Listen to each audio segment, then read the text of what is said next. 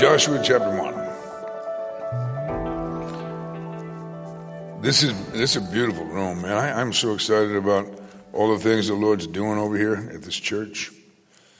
Been a blessing to me to watch it from a distance. Quite a distance, but I've been really eager to get over here and see this. You know, Robert sent me pictures, but you can't really appreciate the beauty, the practicality of this beautiful room till you come. So let's talk about fear. That may seem like a strange subject, and our response to fear, which ought to be faith. And there are a couple of different examples tonight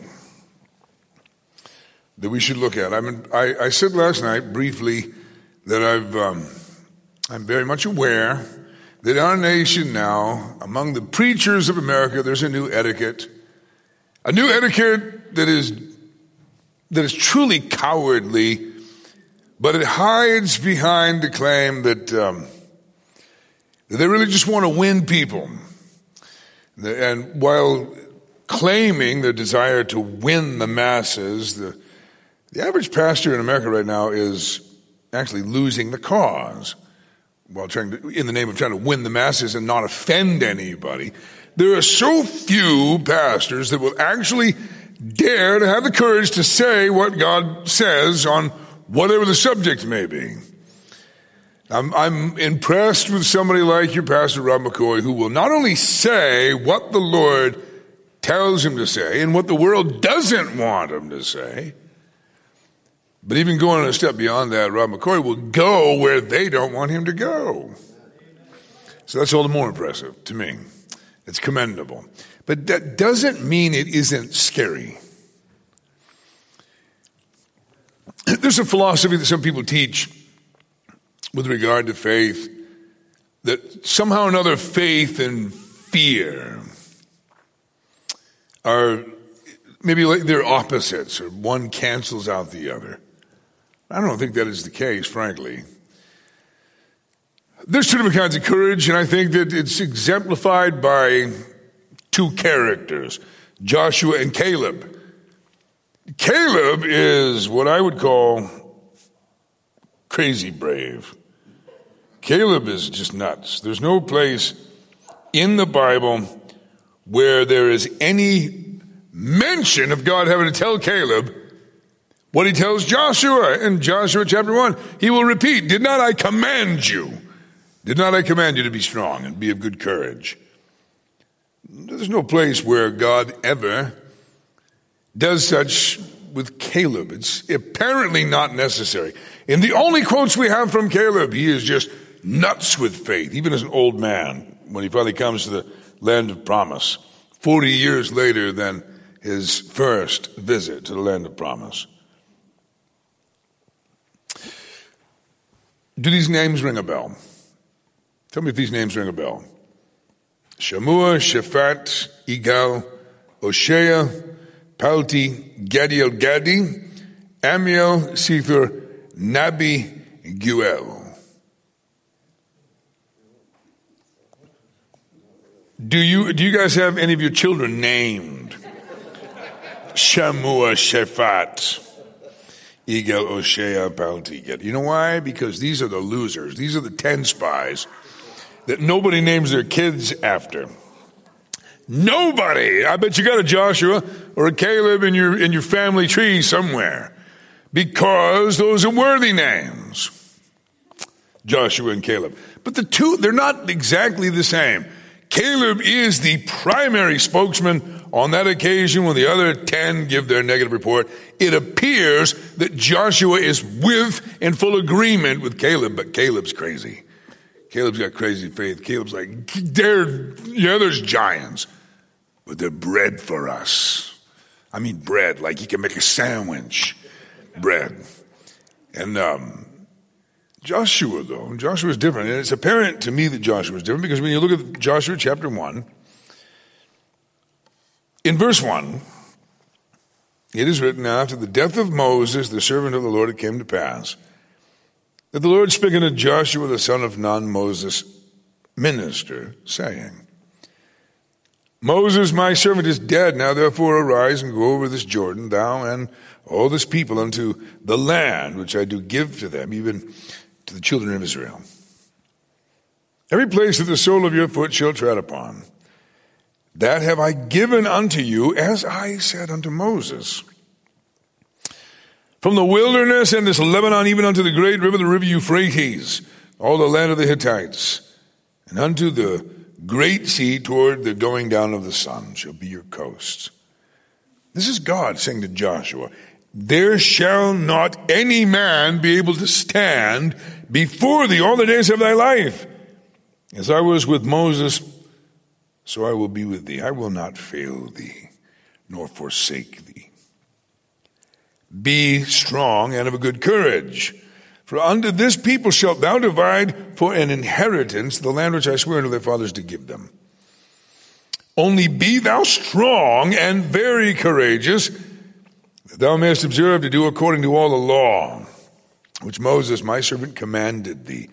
Turn not from it to the right hand nor to the left, that thou mayest prosper whithersoever thou goest.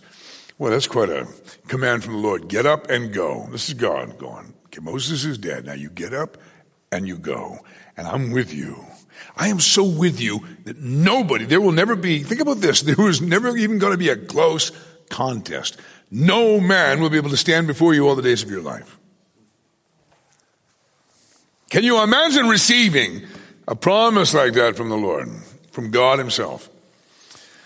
The God of wonders would say, I am with you.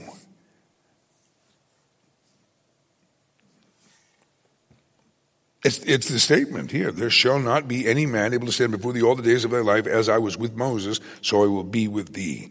I will not fail thee nor forsake thee. And then the command, be strong. Take note, you guys, that strength isn't something that you have. It's something you're supposed to be. God didn't say have strength. God said be strong and of good courage. He says it again, verse 7, only be thou strong and be very courageous. Be thou strong. God repeats it. Now let me ask you the question, why does God have to repeat that to Joshua? Why does God have to say it at all? Because Joshua is afraid. Or he's tempted to be afraid. Joshua has to deal with certain realities, and he's trying, no doubt, and you can relate to this if you're a human, he's trying to be what God has called him to be. He's trying to hear what God says, but he has choices to make. Because it is a scary proposition. Everything that he can see would cause him to be afraid. Everything that he cannot see would cause him to be brave. So God commands him. Look at this, verse 8. Can't pass by verse 8. This book of the law shall not depart out of thy mouth. This book of the law shall not depart out of thy mouth. That is, you will never cease from speaking this book of the law.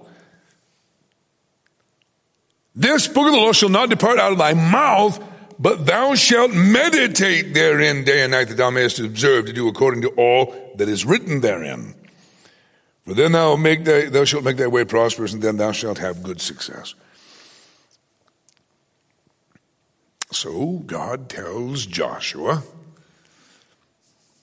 you have got to continually be speaking my word and then meditating on it. He connects those two things together.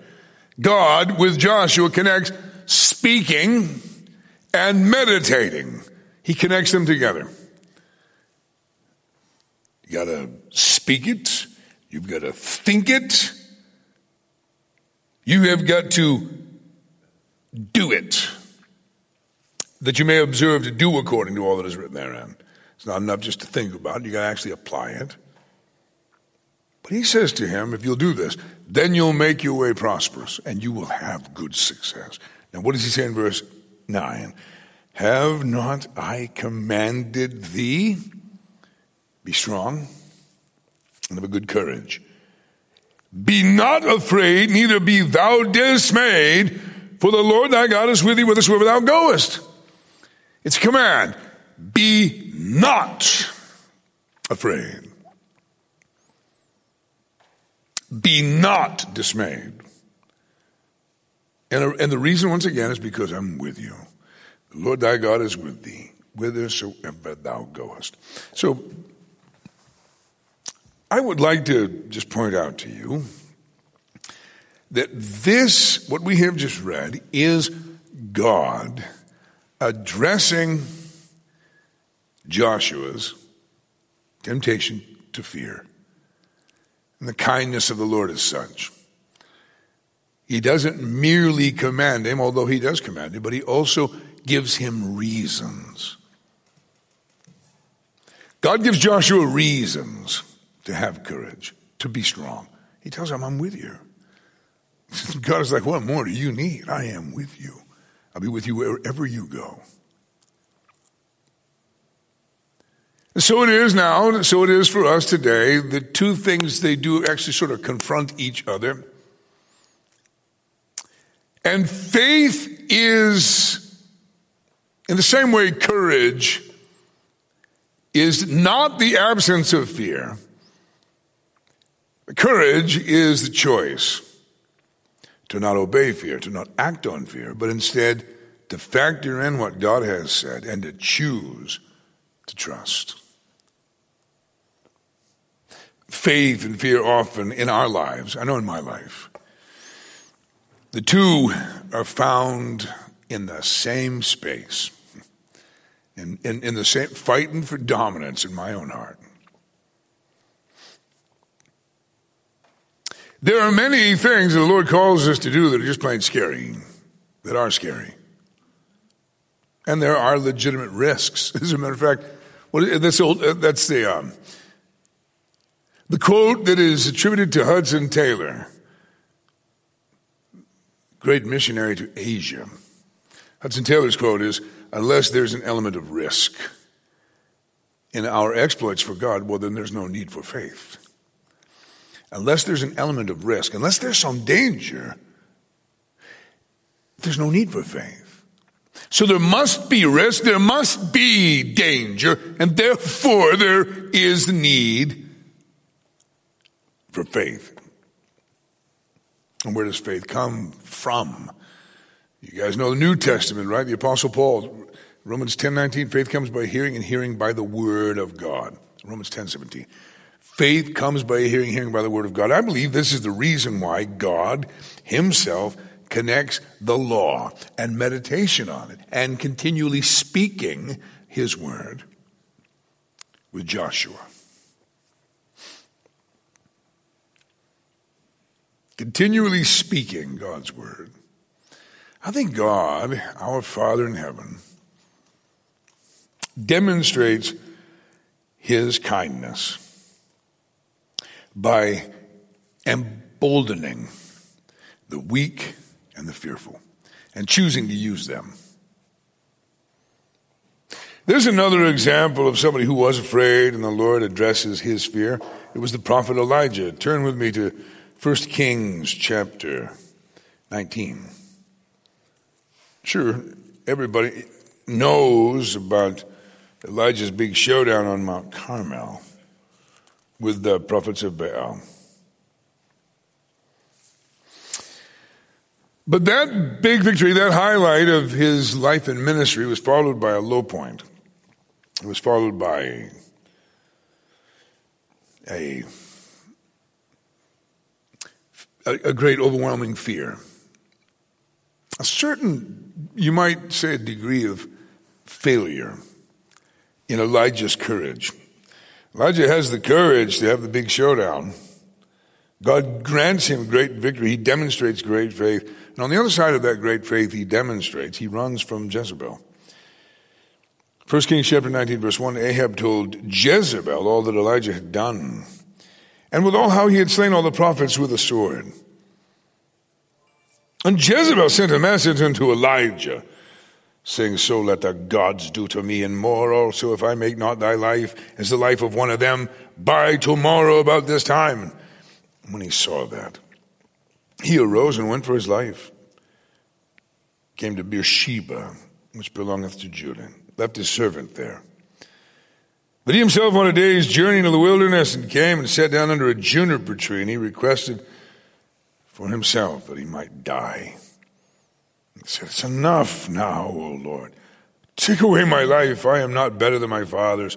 And as he lay and slept under a juniper tree, behold, an angel touched him and said unto him, arise and eat.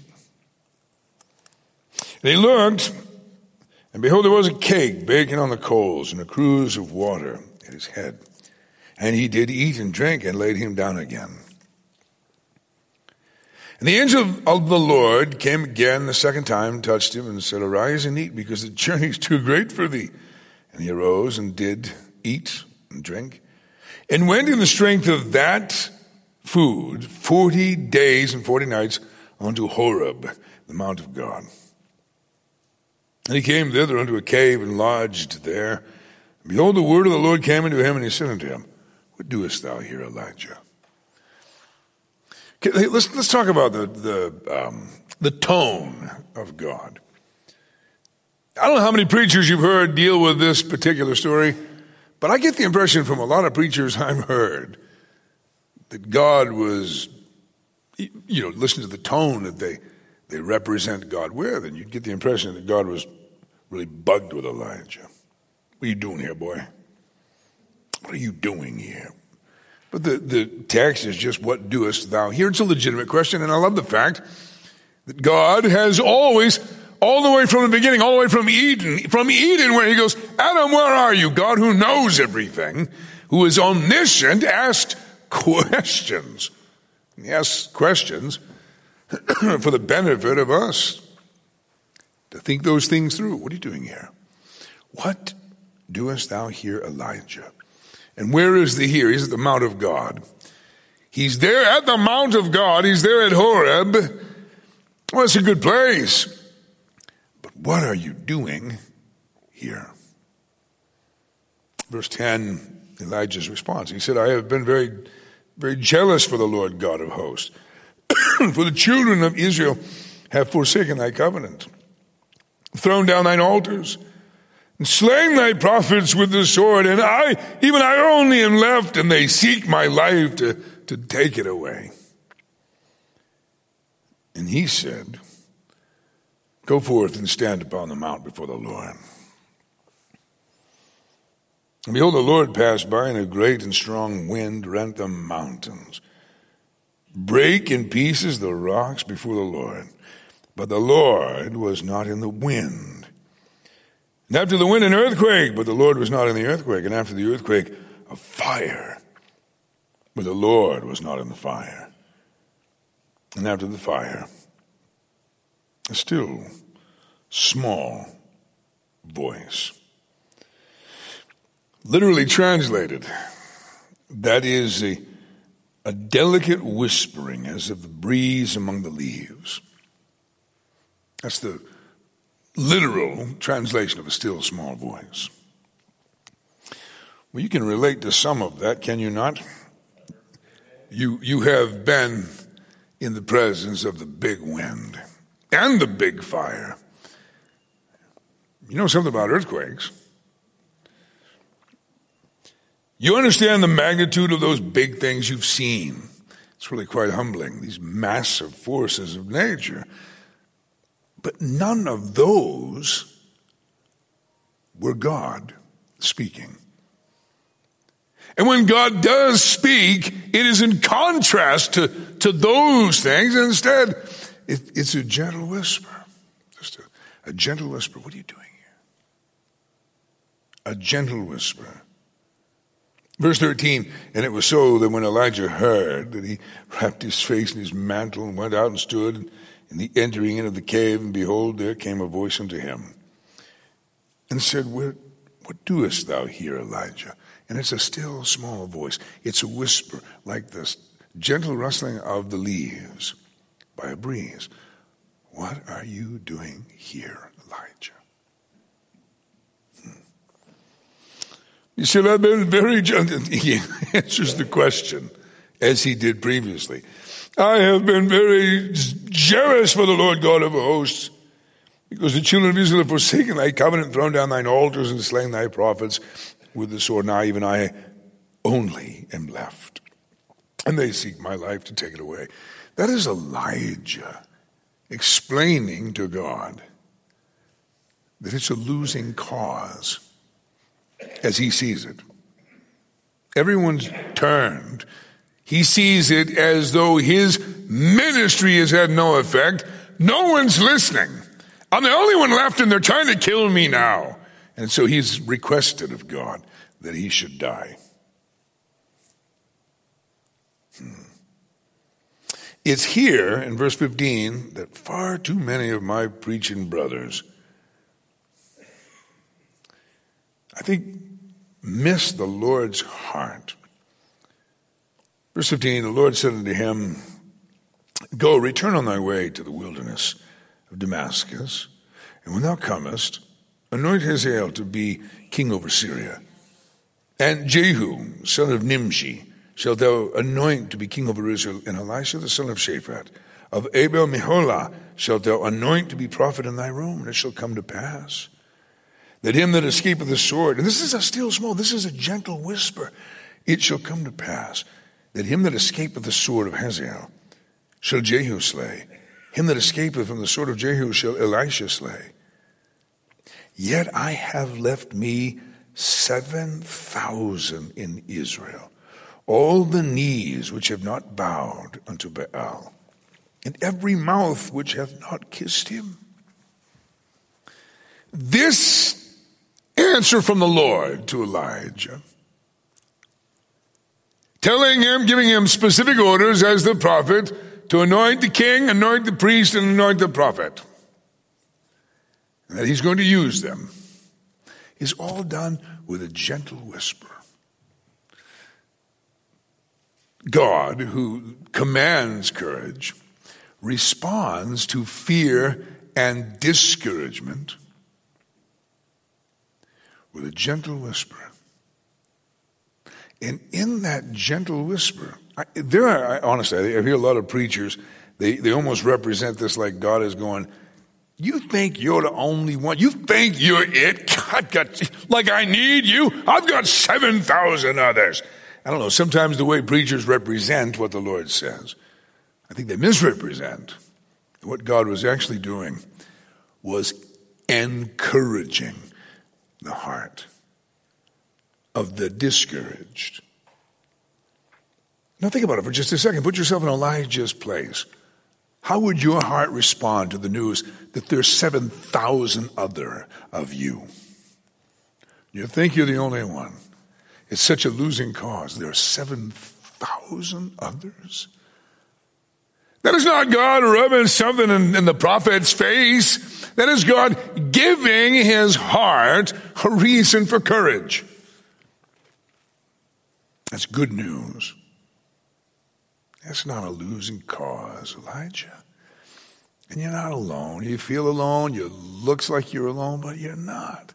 Let me tell you what you don't know. Let me give you the intel that you don't have. Can you imagine what that did to the heart of Elijah? How incredibly refreshed to even just be informed of what he did not previously know. I'm not the only one. There's a movement. There's a remnant. Do you see my point that God, who actually commands courage, also still in kindness responds to the discouraged, to encourage? Go to Luke chapter 1, Christmas story.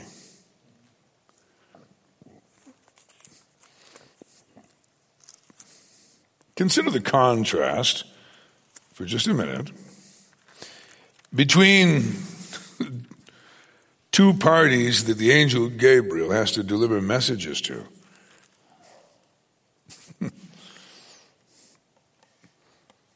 Luke chapter 1, Let's begin with verse 5. There was in the days of Herod, the king of Judea, a certain priest named Zacharias, of the course of Abiah. His wife was of the daughters of Aaron, and her name was Elizabeth. They were both righteous before God, walking in all the commandments and ordinances of the Lord, blameless. And they had no child, because that Elizabeth was barren, and they were both now well stricken in years. You can relate to the term, can't you? If you've collected any years at all, you know what it means to be well stricken. I know time does, in fact, strike. I have been struck. I'm not sure I'm in the category yet of well stricken, but I've definitely been struck. I'm amazed at the strength that time will take away from you. These two are both they haven't just been struck, they've been well stricken. When I hear well stricken, I'm thinking more like an old station wagon that's been in a demolition derby. It's just well stricken. Not a little dent here and a little dent there. Can you guys, any of you relate to well stricken? They were well stricken in years. Came to pass, verse 8 says, that while he executed the priest's office before God in the order of his course, according to the custom of the priest's office, his lot was to burn incense when he went into the temple of the Lord. The whole multitude of the people were praying without at the time of incense, and there appeared unto him an angel of the Lord, standing on the right side of the altar of incense. When Zacharias saw him, he was troubled, and fear fell upon him. You can understand that, can't you? Even if you've never seen an angel. Well, let's just take note that Luke does not offer for us any description of the angel. We do have a description that Ezekiel attempts.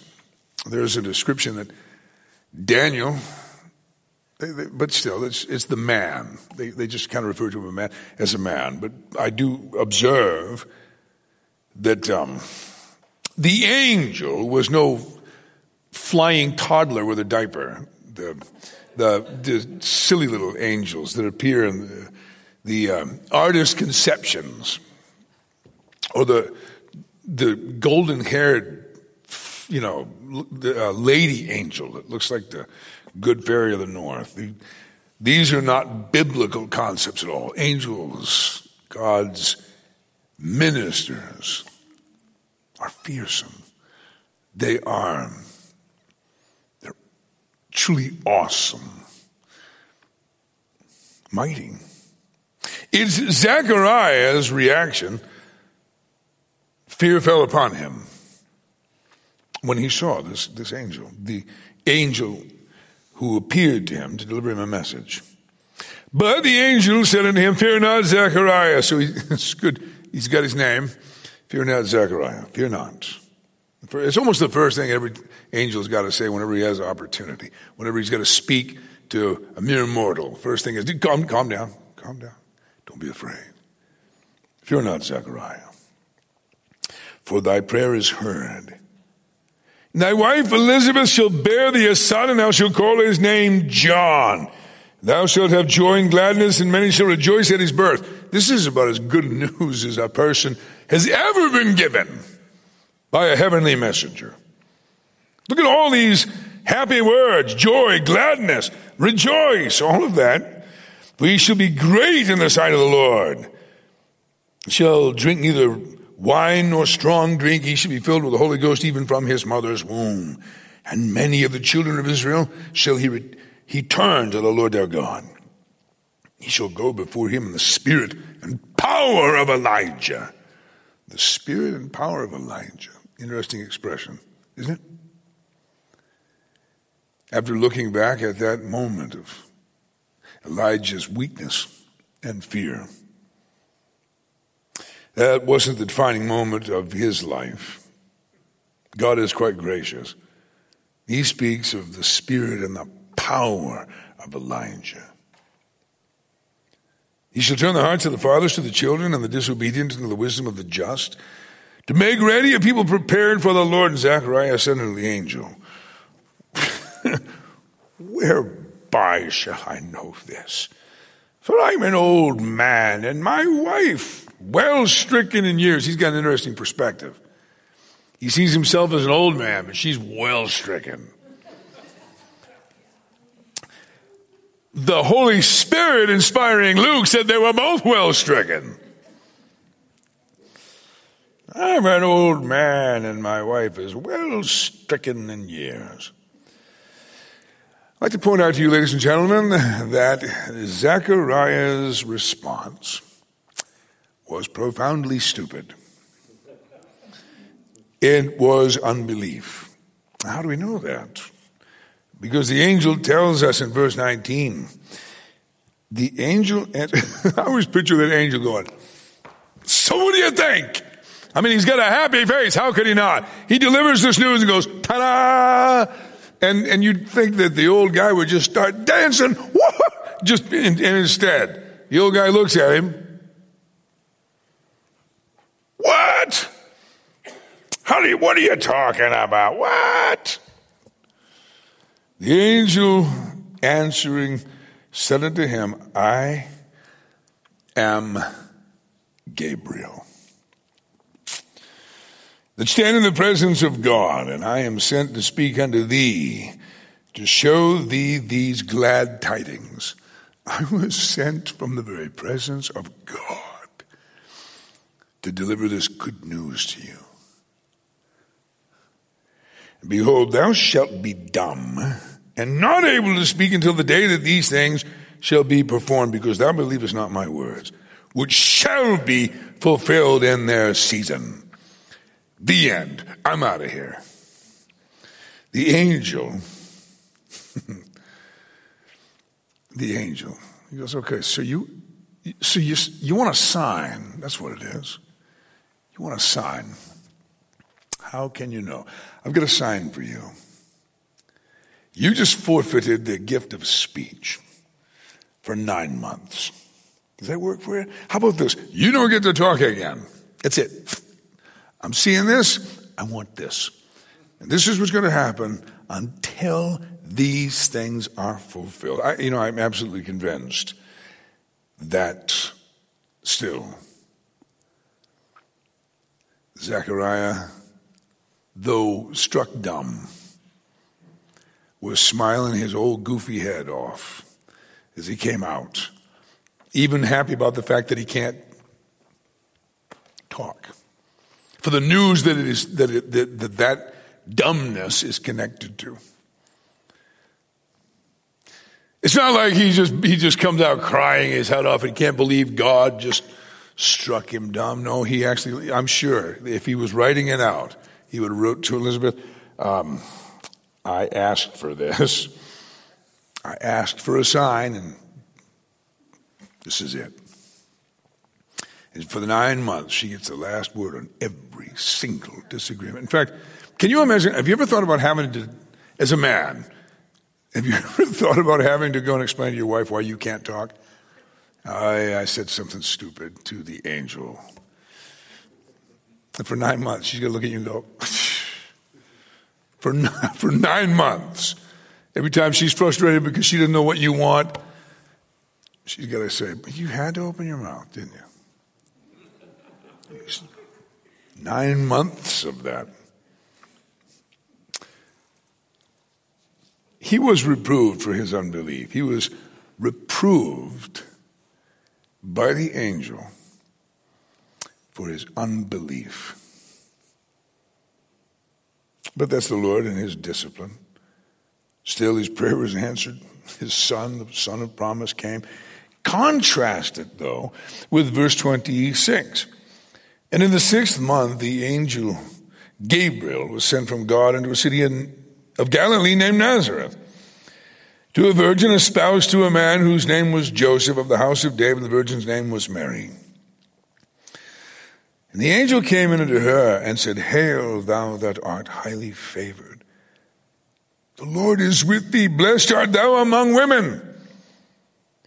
When she saw him, she was troubled at his saying, and cast in her mind what manner of salutation this should be. Oh, the difference between Mary, she's not afraid at his presence. She is actually more focused on what he just said. Focused on his saying, troubled by his saying. She wondered, do you have the right address? Sure you're delivering this to the right person? Hail, thou that art highly favored, blessed among women. The focus of her troubled mind was those words. Verse 29 says, and when she saw him, she was troubled at his saying, cast in her mind what manner of the salutation there should be. And the angel said unto her, fear not, Mary, for thou hast found favor with God, and behold, thou shalt conceive in thy womb, and bring forth a son, and shalt call his name Jesus. And he shall be great, and shall be called the Son of the Highest. And the Lord God shall give unto him the throne of his father David. The throne of his father David. You understand? You're going to give birth to the king. The angel could not have invoked any other higher name, any other higher human name, than the name of Israel's great king. He shall reign over the house of Jacob forever. This is going to be a different heir to David's throne. This is one who will never, ever leave the throne. He shall reign over the house of Jacob forever, and of his kingdom there shall be no end. And then said Mary unto the angel, how shall this be, seeing I know not a man? She, like Zechariah, responds with a question. Only her question wasn't an expression of unbelief, as was the case with Zechariah. Instead, it was just a question asking for clarification, and that was how? How shall this be, seeing I know not a man? And the angel answered, said unto her, the Holy Ghost shall come upon thee, and the power of the highest shall overshadow thee. Therefore also that holy thing which shall be born of thee shall be called the Son of God. Behold thy cousin Elizabeth. She hath also conceived a son in her old age, and this is the 6th month with her who was called barren, for with God nothing shall be impossible. And Mary said, behold, the handmaid of the Lord, be it unto me according to thy word. And the angel departed from her. Mary said, be it unto me according to thy word. Mary's response was a response of faith. Lastly, turn to Luke chapter 7. Since we spoke about Elijah and Elijah's visit with fear, Elijah's season of weakness. Just as the angel had said to Zechariah, John the Baptist came in the spirit and the power of Elijah. But also, like Elijah, John the Baptist also experiences Elijah-like discouragement, Elijah-like fear,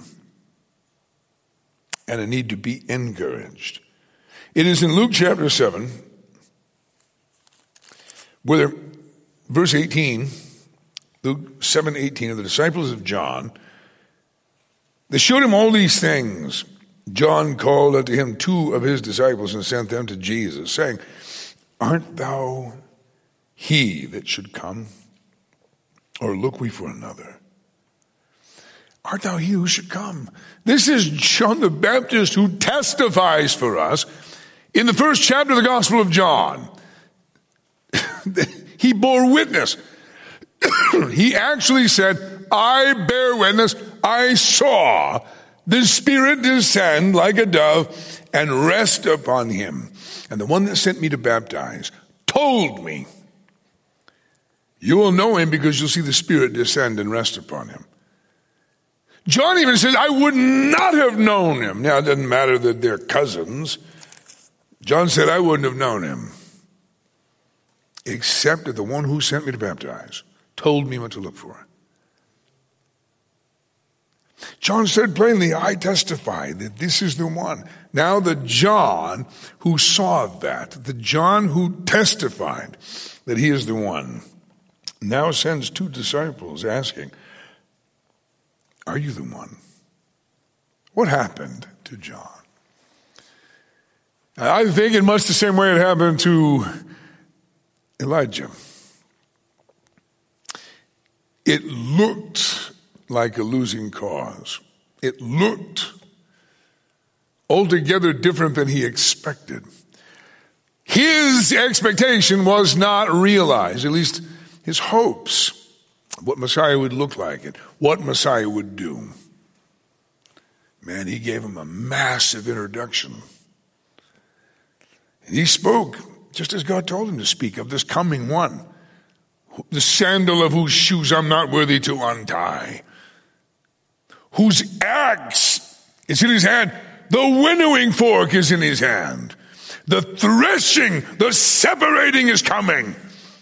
The axe is already laid into the root of the trees. Every tree that bringeth forth not forth good fruit is hewn down and cast into the fire.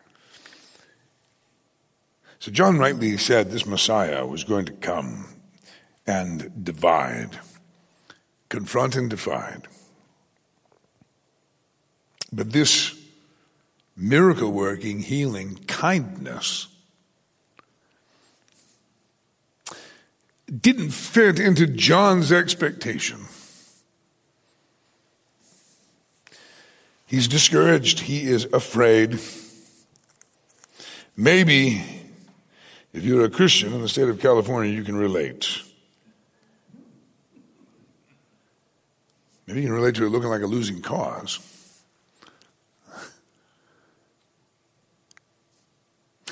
Maybe you had hopes, especially this last election cycle.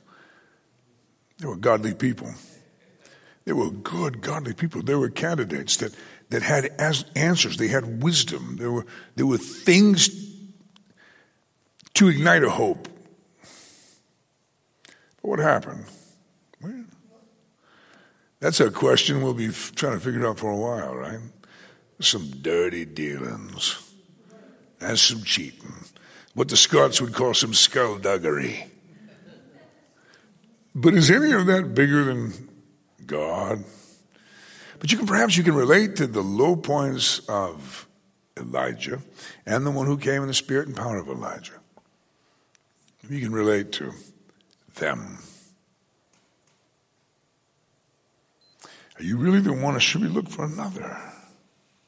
Verse 20 says, and when they were come unto him, they said, John Baptist hath sent us unto thee, saying, art thou he that should come, or look we for another? In that same hour, he cured many of their infirmities and plagues, and of evil spirits, and to many that were blind he gave sight.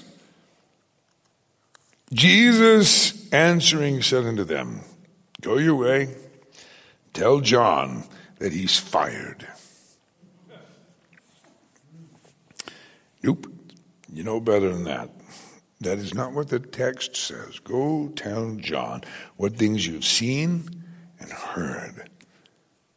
What things? How did the blind see, the lame walk, the lepers are cleansed, the deaf hear, and the dead are raised.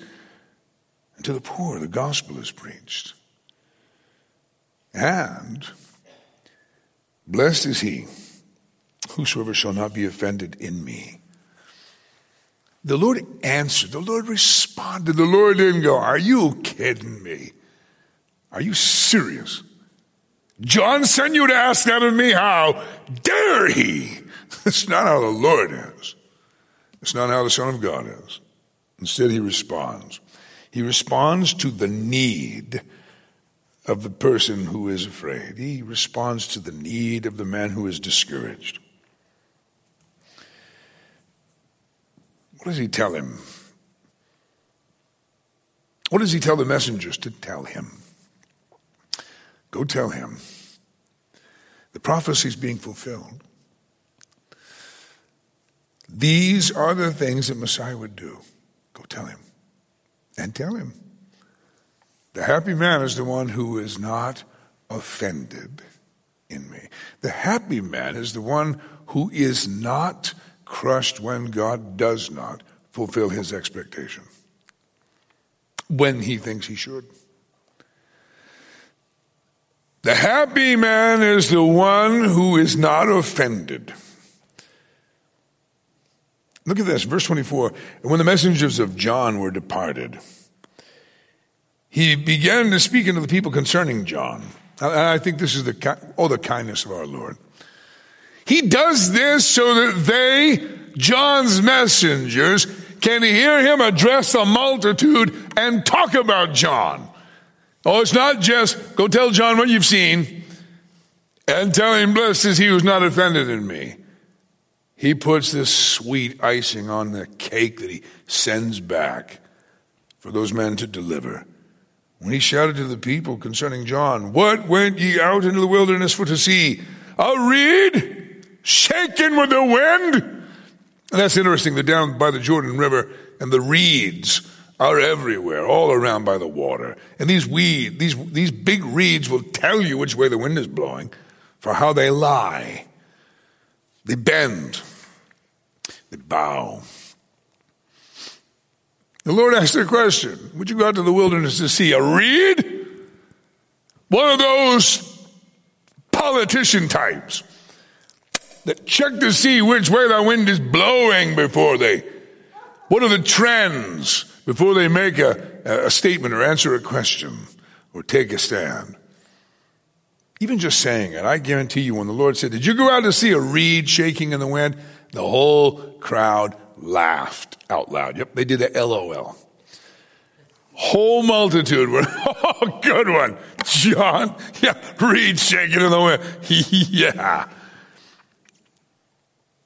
Can you picture these messengers, these two disciples of John, hearing all of that, taking that in, saying, yeah, John, you should have heard how the crowd laughed when he said that. John going, yeah, he said that? Reed shaking in the wind? Yeah. The crowd laughed because everybody knows that's not you, John.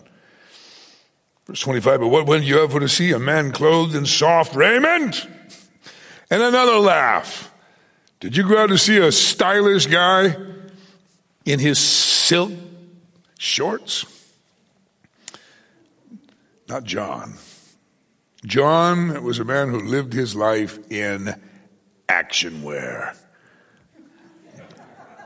Desert wear, anyway, right? The harshest, coarsest fabric made of camel hair woven. Coarse and itchy. No silk on John's skin.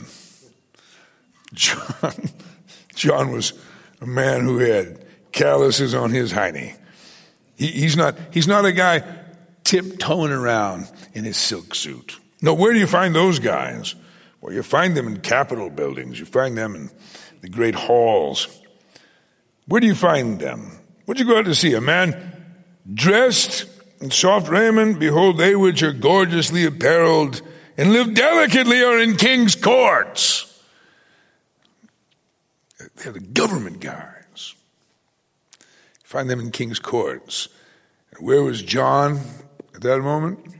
In the king's dungeon, not his court. But what went you out to see? A prophet? Yea, I say unto you, and much more than a prophet. John is way more than a prophet because he's a prophet who was himself prophesied of. He's a prophet who was a fulfillment of prophecy. You got to see a prophet? Way more than a prophet. This I say, this is he of whom it is written, behold, I send my messengers before thy face, which shall prepare thy way before thee. For I say unto you, among those that are born of women, there is not a greater prophet than John the Baptist, but he that is least in the kingdom of God is greater than he. And all the people that heard him, publicans, even them, they justified God, being baptized with the baptism of John. The Pharisees and the lawyers rejected the counsel of God against themselves, being not baptized of him.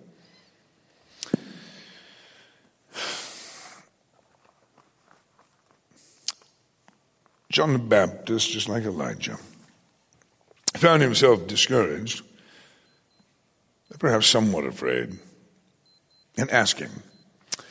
And the Lord responded. Such kindness, didn't he? The Lord responded. And he gave him reasons to believe. He addressed his fear, his discouragement with his word, as he always does. The Apostle Paul had to deal with fear. He acknowledges it, as he does in the whole armor of God section of Ephesians chapter 6. Paul talks in militant terms to the believers. Tells them to suit up, get your armor on, take your only weapon, which happens to be the sword of the Spirit, the Word of God. And what do you do after you've suited up and you have the Word? Did he say take that and go out and preach it? No, actually Paul said take that and go pray it. Take it and pray it. Pray in the Spirit. Pray with all kinds of prayers and supplications. And then he goes, and pray for me. I'm paraphrasing. Pray for me, he said. While you're at it. That I will speak boldly like I ought to. That's a little acknowledgement from a man who is a ball of scar tissue. That's a little bit scary. And he asks for prayer, for courage, for boldness. Brothers and sisters gathered here tonight, in conclusion, I just want to remind you. It may look like it's an impossible situation. It may look like it's a losing fight, but it's not. Never is. With God, all things are possible, just as Gabriel said to Mary in that Christmas announcement. With God, nothing shall be impossible. Nothing's impossible. You know what? Even a revival, another revival, and a great awakening in the state of California can still happen. In fact, God likes things to get worse before he makes them better, before he even steps in. You know, and that's Elijah too on his good day. On his good day on Mount Carmel, he's going, this is too easy for God. This is too easy. Let's make it harder. What do we want? Water. How much? More. Let's soak it all down. Let's not help God out. Let's do the exact opposite. Let's show just how awesome he is. Let's make it worse. Make it harder.